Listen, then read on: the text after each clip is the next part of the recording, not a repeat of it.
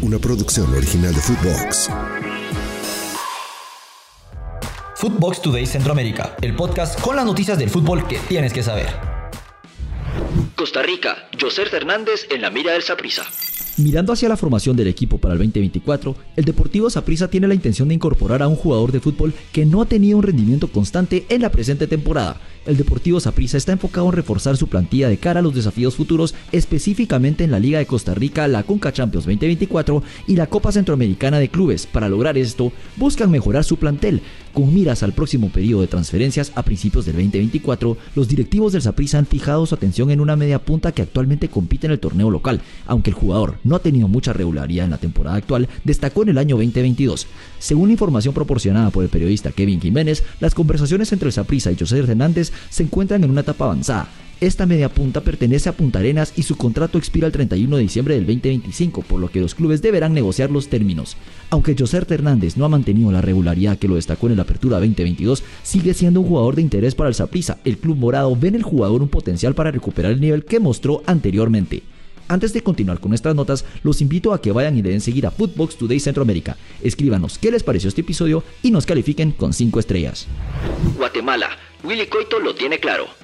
El entrenador de Comunicaciones Fútbol Club se entusiasma tras vencer a Municipal en el Clásico 327, pero reconoce que lo más relevante está en el horizonte durante el torneo Apertura 2023. La atmósfera en el campamento de Comunicaciones es única esta semana tras haber superado a Municipal en el Clásico 327 celebrado en el Estadio El Trébol y ante una capacidad completa donde una tarea no fue nada sencilla. No obstante, el equipo blanco ya dirige su atención hacia Chuapa, el próximo oponente con el que se disputará la cima del torneo Apertura 2023. El enfrentamiento está programado para este domingo en Jutiapa, representando una prueba adicional. El tiempo para celebrar es limitado, aunque ganar el clásico es significativo, liderar la clasificación es aún más crucial, siendo el objetivo principal salir campeones. Así es Comunicaciones, un club que se encuentra obligado a alcanzar la excelencia. Aquí sus declaraciones. Escuchemos. Pero aquí siempre tenés presión, jugando con Municipal, jugando con Zacapa, que nos pasó el otro día, ¿verdad? Siempre la presión es ganar y somos conscientes de eso. Se piden 9 años para Dani Alves. En una discoteca de Barcelona se llevó a cabo el incidente por el cual la Fiscalía solicita una pena de 9 años de prisión para Dani Alves, el exfutbolista del FC Barcelona, acusado de agresión sexual por presuntamente violar a una joven en diciembre pasado.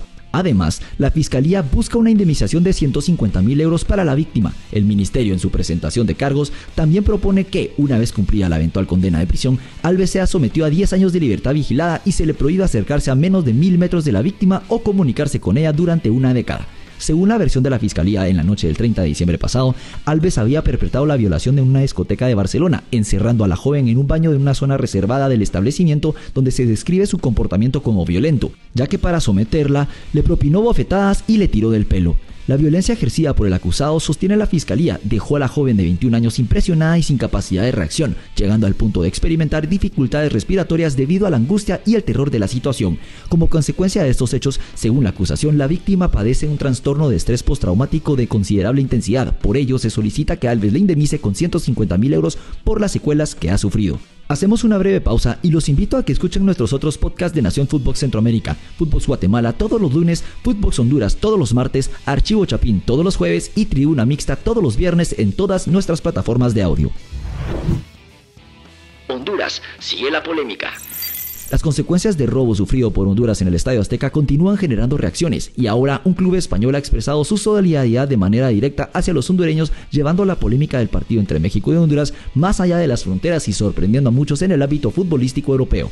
El Cádiz FC, equipo donde el Cholo Lozano destacó durante 3 años, fue el club español que mostró su apoyo a Honduras, enviando un mensaje de aliento al país centroamericano. En relación con el cuestionado arbitraje en el Estadio Azteca, Enrique el Perro Bermúdez, el conocido narrador mexicano, ha decidido respaldar las decisiones de Iván Bartón en la polémica clasificación de la selección de México al Final Four de la Liga de Naciones y por ende clasificación a la Copa América 2024.